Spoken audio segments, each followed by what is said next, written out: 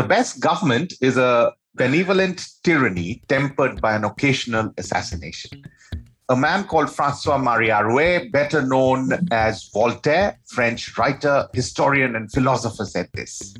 Recently, October the 31st marked former Indian Prime Minister Indira Gandhi's death anniversary. The late Congress politician and former Prime Minister of India was assassinated by two of her own bodyguards on that day in 1984 after she ordered military action in Operation Blue Star in the Golden Temple at Amritsar, amongst other things. This week, we have decided to turn the spotlight on famous assassinations throughout the course of history, the build-up, the incident, the politics, the aftermath, and broad-reaching ramifications post that, with some of them brought into play. All this with all our regular sections and much more. Welcome back to our podcast after a short break. I'm Rathin Basu, and with me, as always, is Joy Bhattacharya, who's itching to share some fascinating insights today. And this is Fact of the Matter. Hi, Joy. Welcome back. I think you've been spending an awful lot of time discussing about cricket, about, you're busy with your tournaments, with the World Cup and so on and so forth. How does it feel to move from a world where people are, murdering a cricket ball on a cricket pitch and move from that to talking about assassinations? No, I'm actually really enjoying it. It's a great break. And the way the cricket ball is being murdered recently, it's better to go back in history and modern history and find out about some of our assassinations. And what is so interesting about it is that so many of our assassinations are actually so badly botched up that you're amazed that people were actually successful. Right. So the one I want to start off with is, of course, the most famous, perhaps the most important assassination in modern history, which is Archduke Ferdinand when he was killed at Sarajevo by Gavrilo Princip of the Black Hand. So, you look at it from outside and you imagine this one situation where there's this one deadly assassin, exactly like John F. Kennedy, one lone gunman. In this case, there were 6 assassins arranged in a row, okay? There were 3 cars. Ferdinand came to visit. They were in 3 cars. Firstly, his special police detail was supposed to get onto the first car, right? But local police officers want to be a part of the motorcade. So all his special security was left behind because they got into the first car. Now there's 6 assassins waiting in a row, okay? The car is going through the place, okay? The first assassin decided not to act. He just got cold feet, okay? Then the next guy, Vaso, he had a bomb and a pistol. He also decided not to act. Then there's a third guy who had a bomb, and Kaprinovic, his name was. He threw a bomb. The bomb hit the back of the vehicle, came back, exploded, and the next car got blown away. Okay.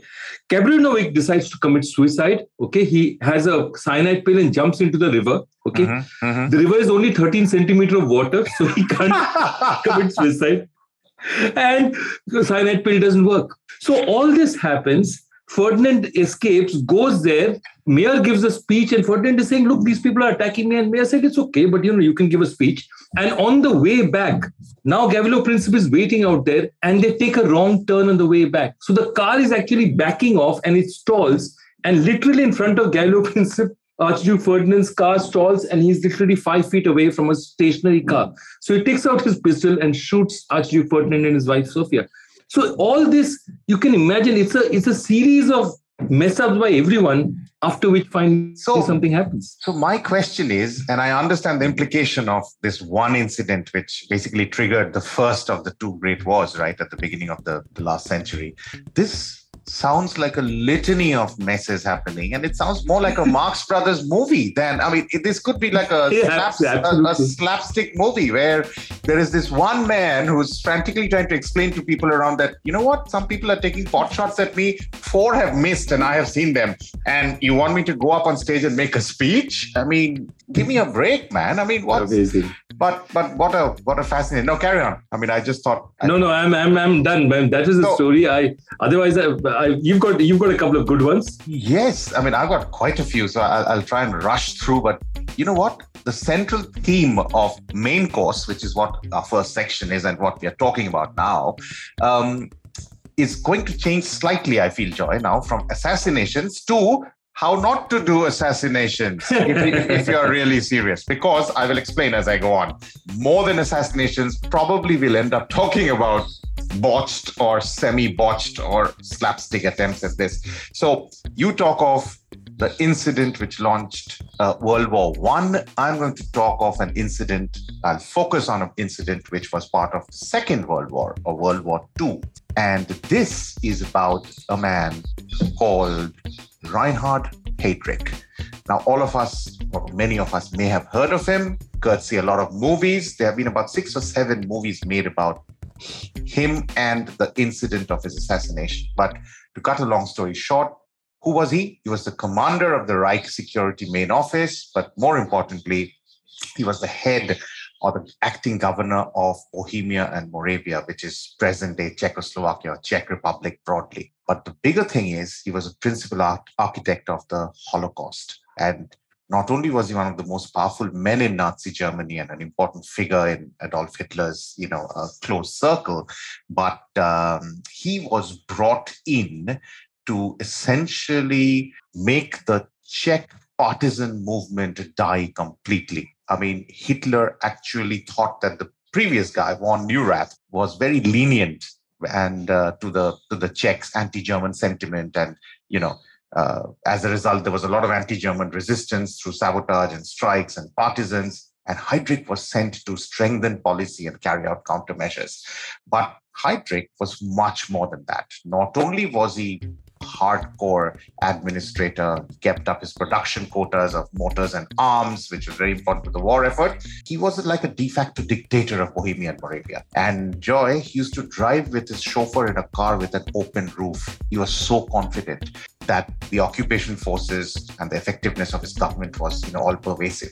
Due to this brutal efficiency, he was also called the Butcher of Prague, Blonde Beast, the Hangman, and he was also one of the key architects, like I said, of the entire Holocaust regime, to setting up of concentration camps, etc.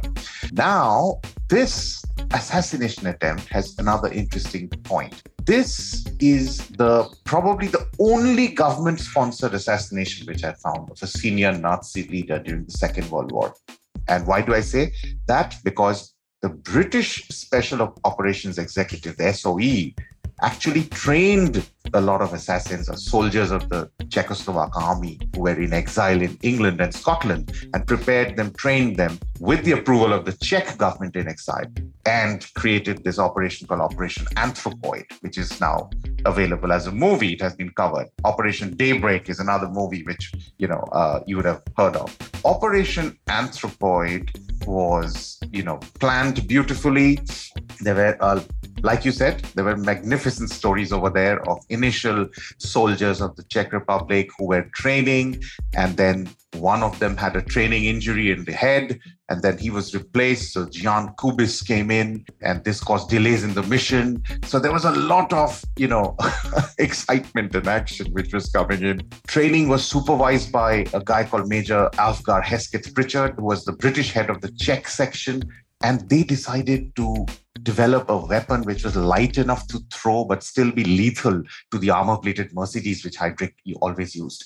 And Pritchard had apparently a strong cricketing background, Joy, his father being a first-class bowler. And he tried to say that, the sort of grenade which they would chuck or the bomb was actually very easy being a bowler. But the Czechs apparently looked at him very weirdly. But to cut a long story short, the attack was, as you said, unbelievable chaos. Heydrich's green top Mercedes made a stop which was not a regular stop, at a tram stop. They thought that there was a curve in the road, the assassins, that would force the car to slow down, but apparently it reached the curve late. Gabčík, one of the assassins, dropped the raincoat, raised his gun, but the gun jammed. As the car passed, Heydrich made the only fatal error. Instead of asking his driver to accelerate and escape the scene, he stood up, being the Aryan god he was, and drew his Luger pistol and asked the driver to halt. He wanted to shoot these guys who had the temerity to attack him. Then the other guy, Kubis, who had not been spotted, threw this anti-tank grenade, but he misjudged the throw. Instead of landing inside the Merc, it landed against the rear wheel and detonated. So all sorts of excitement happened. Heydrich and Klein, they jumped out of the Mercedes. There was a lot of face-offs, shots fired. one of the guys, Cubis, jumped on his bicycle and pedaled away. The other guys, he tried to run away, held his face in pain because he was hit, but then he ran into a shop, collided with one of the assassins. So if you go through the story, it is fascinating. And for listeners, I mean, the best thing is just to read more and more about this. But in the end, Heydrich died of his wounds. Some say it was from a botulism poison. Some say it was because of his, an embolism. But the story doesn't end there. After his death, Hitler was so angry that when Nazi intelligence falsely links this assassination to a village of Lidis, Hitler forced the Germans and the Gestapos to commit the Lidis massacre. 199 men were killed, 195 women were deported to Ravensbrück concentration camp, 95 children were taken prisoners, and many of them were exterminated. But this, I thought, was a fascinating story. By the way, to end it, the assassins' joy were finally narrowed and they were finally found in a church. And this is a famous scene in Operation Daybreak and even in Anthropoid, where they were actually betrayed, by the way, by somebody, one of their guy called Kurda, a Czech resistance fighter, who otherwise they would have escaped, and they finally committed suicide, that they didn't come out. So that was the story about Reinhard Heydrich. Amazing. And he is just an amazing guy. I mean, he's just such an evil man has never been known. And to be known as evil among a set of Nazis means you have to be particularly dire. So Heydrich was hated more than perhaps, and they say even Himmler and Hitler was slightly scared of him because he was just so absolutely mad. So, I mean, It goes to show, Joy, there must be so many movies about Hitler, right? But Heydrich had 1, 2, 3, 4, 5, 6, 7, 8, 9, 10 movies at last count. With Anthropoid, Man with the Iron Heart, which is on a web series, Lidis, Bullet for Heydrich, Operation Daybreak, Sokolovo, Hangmen Also Die, Hitler's Madman, which I think is probably the most appropriate title. Yeah, I tell you. I mean, this... But, you see, if you look at it, history is replete with assassinations because that's how, you don't have democratic leaders. So how do leaders change? Somebody kills off the other, somebody conquers them. Yeah. So what I want to talk about is something called Mithridate. Okay. Mithridate is named after a king called Mithridate VI, who was in around 120, 130 BC. Yeah. And he invented a way of fighting one form of assassination. See, one of the most easy ways to assassinate somebody was to poison them. And so Mithridates VI decided, he thought that his mother is probably poisoning him because she was favoring another brother. So what he started doing was, to make sure that he couldn't get poisoned enough, he started having small amounts of poison in his food, non-lethal doses, and slowly mixing them into his system so that after a while, you actually basically get inoculated against poison. And he didn't get poisoned, and he had all sorts of other things. He used to have a bull and a pig around him who could sniff out danger. And he was one of the most successful kings, and he fought against the Romans. And since then, many kings have tried to do this, trying to inoculate yourself against poison by having small doses of non-lethal poison. The most interesting part of it is that there is an Indian equivalent which is even before. So there's this book, Jain work called Rajavila Katha, which is all about Chandragupta Maurya. Okay. And Chandragupta Maurya, his advisor, of course, Chanakya, always wanted to guard against all dangers. So what he did was, he also started doing this Mithridatism, that is giving him small amounts of poison till he got used to it and increasing the doses gradually till his body got completely immune. And there's a tragedy connected with this. So Chandragupta, not knowing that, he's being inoculated like this by Chanakya, actually shared his meal with his wife, Queen Durdhara. And she was pregnant at the time and she died. She collapsed and she died. But because she was pregnant, they tried to Chanakya tried to save the baby. So they, did a cesarean, cut open the baby and took him out. But they say a little bit of the poison had reached the baby's system. And therefore there was a touch of blue on his forehead. And that's why Chandragupta Maurya's son is named Bindusara. But fascinating how they used to do stuff like that. Wow, fantastic.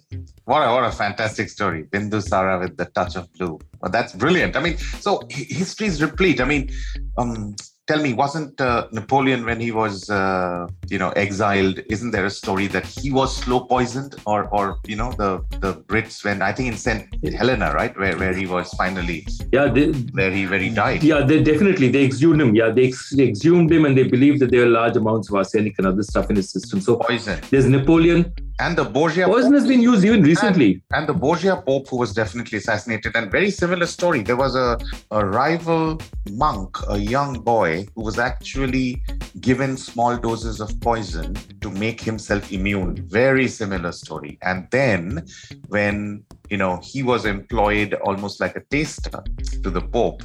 So when he tasted, nothing happened to him. But then, the Pope would instantly get affected. Wow. Right? That's a brilliant. That was the plan. And then apparently what happened was, I think they got the dosage wrong. So even though the kid, poor guy, I mean, what a life he must have had. Even though he was immune to maybe a small dose, but he reacted violently. But by then the Pope had already had the food. And this was one of the Borgia popes. And it very well documented in a brilliant, web series I saw, where Jeremy Irons played the role of the Pope. And then they had to use charcoal, can you imagine, to save him. Apparently, as a gastric lavage, as in something to take out poison from your system, what they do is they ground charcoal powder and shove tons of it down your throat. And charcoal apparently is a massive absorbent. So it sort of stops the poison from entering your bloodstream and soaks it out. And then after some time, when you see it on TV, it looks bizarre, but I can get the science of it. But failed poison has always been a part. I mean, Cleopatra and the basket of asps, right? In olives, basket of olives within. Yeah, an asp with that. But even more recently, if you look at it more recently, Markov, the Bulgarian dissident, somebody killed him with a poisoned umbrella in 1978, just hit him with ricin in a poisoned umbrella. And you've seen that scene recently. There was a Hindi film called Razi, which is all a spy thriller based out there. And Alia Bhatt is the Indian spy. And that scene is totally picked up from the 1978 assassination of Markov, who was waiting for a bus on Waterloo Bridge when he was hit by a stab in the thigh. By the way, do you know that the entire box of olives and that one asp and how it was prepared and the number of olives were very, very specific? Because there was one asp, a lot of olives, and that was the world's first example of what is called the aspect ratio.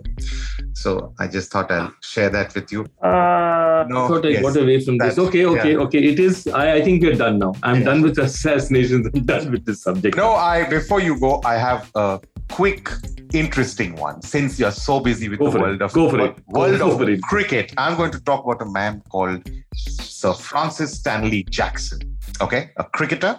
Played 20 tests, scored 1,415 runs at a very good average of 48.79, captured 24 wickets at an average of 33, and led England to an Ashes triumph in the year 1905. And this was his only series where he captained England. So, more popularly known as Stanley Jackson. But at the age of 52 in 1932, after his cricketing days were over, he had been a Tory MP before that and financial secretary to the War Office. He became the governor of Bengal. And by that time, he was already knighted in 1927. So he was Sir Stanley Jackson.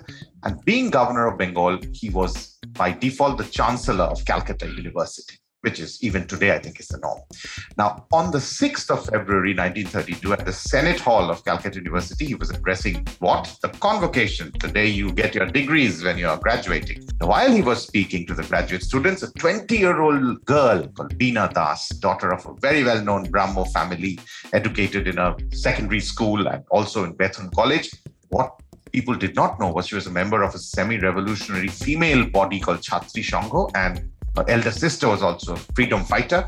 Now, before the ceremony, she had a loaded revolver given to her. This was concealed in her gown. Now, while Sir Jackson was announcing that he had procured a grant of 4 lakh rupees for the university, she acted. She leaped forward towards the dais, leveled her revolver and fired 5 shots in rapid succession from a distance of, I think, 10 feet. And guess what? She missed all 5. But that is not the end of the story. In a very, very similar incident to what you mentioned earlier today, the governor ducked. Then there was a surgeon who fell on the girl, managed to restrain her. But then the governor was told to continue the speech. And apparently he got up, he held the podium and he said, "It's the quickest duck I have ever made in my life." He joked at that time in front of the crowd. Beena Das, however, this incident probably has the only happy ending on all sides, in the sense that the governor was not killed. Beena Das was arrested, sentenced to 9 years because, she hadn't killed anybody. So she escaped a very violent end and she received her charges very calmly. It was such a brave thing from a young girl, a young freedom fighter. And there's so many examples, other examples. But this one I chose because this had the cricketing connect. She later, by the way, was released from jail in 1939, joined the Congress Party, participated in the Quit India movement, and later became a member of the West Bengal Legislative Assembly, awarded the Padma Shri, and passed away in 1986. So she stayed for a long while. And, guess how many people remember her connection to the world of cricket through this way. Oh, it's a lovely, lovely story. And, I'm just so happy that she was released. She got there. She got a full life, because so many of these young revolutionaries die so early, in causes. But the best part of it is, one of my happiest moments was just 9 years back in 2012, when Beena Das and Preeti Lata Wadekar, who was obviously the person in the Chittagong, in the Chittagong arms raid, both of them, not in the Chittagong arms raid, in the attack on the European Club, both of them were given their degrees by Calcutta University, because they had been, their degrees had been stopped because they were fighting. And if you remember, Beena Das was the podium for a degree. Yes. So finally, they were posthumously given their degree, and I think it's some sort of a closure. It really made me happy. But that's nice. That's great. And I like the fact that, like good cricketer, and this is very important given what's happening nowadays around us, Sir Stanley Jackson had the gumption to make a joke and crack on with it and says, okay, fair enough, things have happened, but let's move on, let's complete the speech, let's finish the ceremony, give everybody their degrees and move on from here. So, I really like that as well on the other side, if you were to look at it. But I think that's enough about assassinations, and that's enough about main course. But we'll quickly move on to our next section, which is Believe It or Not, where we talk about weird news and crazy and fun stories from all over the world. And Joy, with your permission, I will start with, I think, a story you will really, really like. This story is about 80 hippos as in hippopotami, in the country of Colombia, who have recently been legally considered as people by a United States court, the first non-human creatures to be legally considered people. Is that fun? Is that fun enough for you? No. I remember about about Escobar's hippos and them turning feral in Colombia. Correct. But why are they considered people? What is the story about? This is brilliant.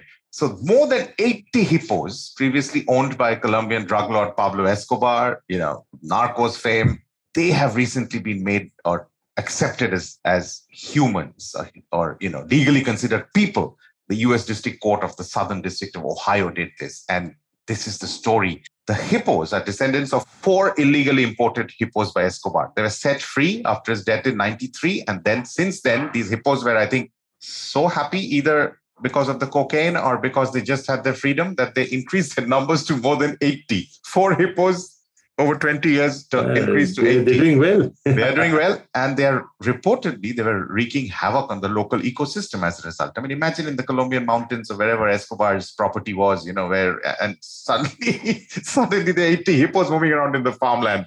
So anyway, the local people said these hippos need to be killed. But Animal Legal Defense Fund came into the picture, because they said that they are actually restoring ecological functions lost for thousands of years due to human-driven extinctions. And as a result, Colombian attorney Luis Domingo Gomez Maldonado filed a lawsuit on behalf of the animals to save them from being killed, saying that sterilization was a better option.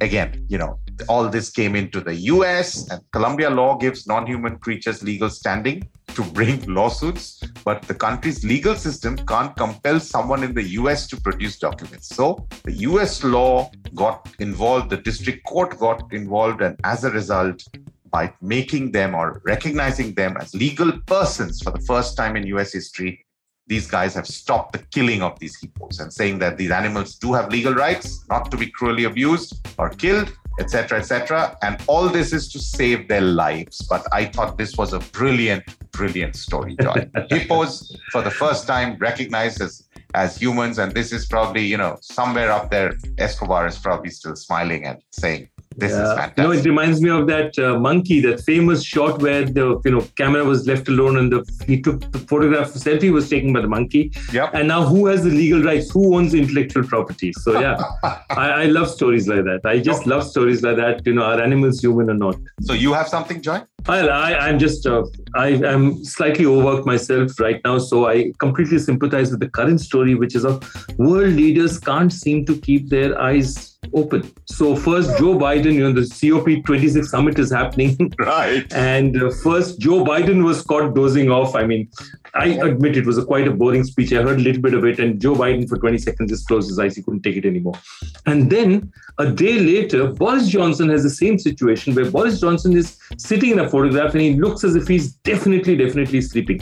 Now, they deny it, and because it's not on video, we can't catch it. But David Attenborough, who's 95 years old, is sitting next to him, who's wide awake. Yeah. And you can see Boris Johnson completely slumped out there. So I just love this tradition of sleeping out there. We had a champion called Deve Gowda who'd sleep in every public function. And once they asked him that, why do you keep sleeping in public functions? Yeah. And he turned around and said, I may be a sleeping politician, but one should know that a sleeping politician is always awake about national politics, which is the corniest line I've heard in history. Only from a politician. But, on a more serious note, I think sleeping off during a parliament session is still okay, if you compare it to people who were caught exchanging lurid messages or videos with each other on their mobile phones. I think it's better you sleep than do that when you are actually in public office and doing something for the people. Especially when there's an even more interesting incident where more happened in one of the ante-rooms of Parliament, where the Speaker Meera Kumar had to relate. Don't go there. I know. So I won't go there. No. But the Speaker Meera Kumar had to very regretfully tell them that perhaps this is not the best place to express your emotions physically or otherwise. Anyway, let's move on to more interesting stuff. But, I'm with you. Sleeping should be allowed. These are overworked people. If they sleep once in a while, it should be fine. On that note, let me say, let sleeping stories lie. We'll get into a very small break. But before we take a small break, we would like to remind our listeners that you can send our feedback, as always, suggestions, answer our quiz questions to this email address, factofthematterindia@gmail.com. You can catch all our episodes on Amazon Music, Spotify, Apple Podcasts, Google Podcasts, Repod, Stitcher, basically on whichever platform you prefer. Click on the follow button, which will ensure that you automatically get informed whenever a new episode drops. Catch our website, anchor.fm/factofthematter, and leave your feedback for us. Rate us, berate us, do whatever you feel like. Give us your suggestions, give us your thoughts. Stay in there as we take a little breather. But when we come back, we have our regular sections following. So don't go anywhere. Welcome back. So in our next section, which is still called Cute Words and Phrases, as Joy refuses to rename it, I don't know for what reason, I will start off by asking Joy to come with what word or phrase do you have for us this week in this episode? I just have a simple one, just because I read too many of these hard-boiled crime novels. Yep. So my story today is something which is called a Chicago overcoat. Okay. So a Chicago overcoat has a couple of other names. It's also called cement shoes or a Chicago overcoat. Mm-hmm. And what it is one of the techniques used by the mafia to get rid of, obviously, their opponents or people who don't agree with them. Mm-hmm. And what it involves is you weigh down the victim with concrete around his legs and throw him into the water. So those cement shoes basically hold you there and you drown out there. And therefore, a Chicago overcoat is when you're encased in cement and just thrown into the water. So that's a way of assassination. That's called the Chicago overcoat. So when anyone in Chicago tells you want a Chicago overcoat, please say no. I'm not going to touch an overcoat again in my life. Forget the Chicago overcoat. But, my story or my cute word is probably more mundane and probably well tabulated, but I still think it's something I wanted to touch, which is, where does the word assassin comes from? And the story is, and maybe many of you know this, it comes from an Arabic nickname. And variously explained. If you look at the etymology, there's a Nizari Ismaili sect in the Middle East. Again, fanatical Muslim sect. They used to be in the mountains of Lebanon at the time of the Crusades, and there was a leadership which was the leader was a person called Hassan ibn ul-Sabah, and he was often called the old man of the mountains. And this guy used to train a lot of assassins. How? By giving them a lot of hashish. And that's how the word hashishin and the hashashin comes, from which the word assassin comes. After having hashish, they would intoxicate themselves and thereby probably not think straight except to do their job, which was to murder somebody. They were given the job, they would go do the assassination and then vanish. In very few cases where they're caught. And I think, Joy, if I remember right, the rule was that if you are about to be caught, then you commit suicide. So you are never going to give up the root of where you come from or the place where you come from. So from hashish to hashishin to assassin, that's how the word comes. So just putting it up there, now you all know probably where the word assassin comes from. There's some other roots, Joy, like there's a Middle English word of hasses, the Old French of hassassis, but I think most people are saying that the root is from this Arabic word of hashishin. Yeah, absolutely. And, that's why the famous is that castle at Alamut where he used to be there. It's like far off in the hills. And it was such a place that they even knew that that's where they're going to come from. It's in this place called the Rudbar, which is in modern Iran. Right. And they could just never get him because it was so high that, to reach that, the fort was called Alu Umu, the eagle's teaching, because it was so high and it's so difficult. So he could just send people with impunity. He was a very well-read man as well, but fascinating personality. And assassin is something that the story always fascinates me. Absolutely fascinates me. Absolutely. And the Eagle's Lair reminds me of another place which was called the Adlerhain, which is also called Eagle's Lair. And the Adler Schloss, the Eagle's Schloss Adler, which was the very, very famous Eagle's Nest. Yes, the Alistair MacLean story, right? It's a lovely story. It's still one of my favorite stories. And movies. I mean, yeah, it was phenomenal, I think, the movie. So that's cute words and phrases. And now we move into probably the most anticipated section in this entire episode, which is Bare Naked Lies, where Joy and I try to bluff each other with a true or false question. And mostly till now, Joy has won, but there has been some very strong performances from my side in the last few episodes, and I have honorably drawn on quite a few occasions. So let's see if I can take it one step further and go for a victory. So Joy Bhattacharya, first draw for you. Hit me with your question. My question to you is about busy air routes. We know that Mumbai, Delhi are among the busiest air routes in the world according to the number of passengers they carry. Mm-hmm. More than 7 million in a year they carry to each other, Mumbai to Delhi. But Jiu and Seoul are the two cities connected in the busiest air routes in the world. The most number of passengers are carried between these two cities, the city of Seoul and the city of Jiu. Yes or no? I'll go with true. You're absolutely right. It is. Seoul and Jiu are the two most connected cities in the world. They're just about 450 kilometers apart, but every year more than 14 million passengers cross across on the flight route. That's the most busy. They've just edged out Tokyo and Sapporo, which is in second place, right, and Sydney and Melbourne in third place. India, of course, Mumbai and Delhi in fifth place. But this time you've got it bang on. So 1-0. And Joy, this is my question for you. This is about a guy called Anwar el-Sadat, Muhammad Anwar el-Sadat, who was the third president of Egypt till he was assassinated again by fundamentalist army officers on 6th of October in 1981. But my question is this.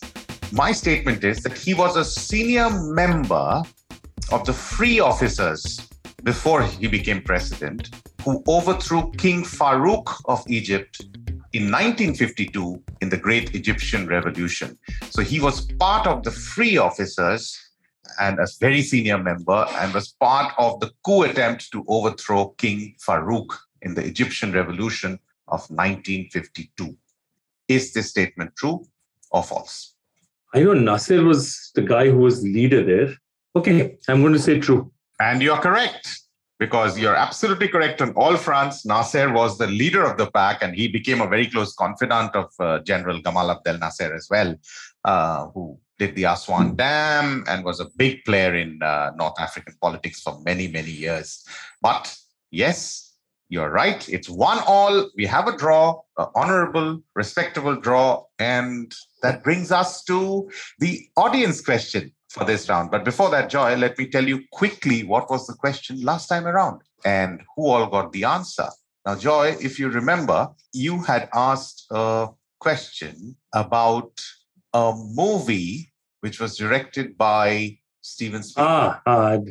Okay. Yeah. This is one of my favorite questions, and I love it simply because it just is such a crazy, crazy story. Yep. The question was literally a movie where the person on whom the movie was based could never see the film for a long, long time. He'd carry around a poster of the film, but he couldn't see the film. And the answer is, this is Mehran Karimi Nasiri, who is the person on which the story, The Terminal, is made. He's actually an Iranian refugee who lived in the departure lounge of Terminal 1 in Shadegah Airport from 1988 till 2006 because of a crazy situation where the French wouldn't allow him in and he couldn't get out of the country. So he used to live in the terminal, and this is his story. So there's a film made in his life, but in those days, they didn't have video and all, so he couldn't see it. So he'd go around with a poster saying, this is a film made on me, but he didn't see the film till much later. Okay. And the correct answers have come from Neeraj Dubey, Rajiv Makhni, and this is not the Rajiv Makhni from NDTV, it's somebody else, Dinesh Jain, and Abhi Bhattacharya. These are the winners from this week. And Joy, what's the question we will leave our listeners with for the next episode? First, I just have to say I'm really impressed by our listeners, because for somebody to get this is not one of the easiest questions. It's not very Googleable. So I'm really impressed that 4 people managed to get that. My next question, I don't know if it's much easier, but it's just another question I like. Which book, the title of which book gets itself from something said by a person after he was hit on the head by a bouncer from Fanny de Villiers? That means, which book gets its title from something a person said after he was hit by a bouncer by Fanny de Villiers of South Africa? That's my question for the day. Fantastic. So we'll leave you with that. This is the festival period here in India. So have fun, behave responsibly, try to keep the environment clean as much as possible so that you can yourself breathe clean air. And remember, you can always send your answers to this email address, factofthematterindia@gmail.com. Catch all our episodes, as always, on Amazon Music, Spotify, Apple Podcasts, and basically whichever audio streaming platform you use. Click on the follow button, give us all your feedback, check our website, and so on and so forth. And next week, we will come back with another brand new episode with brand new stories.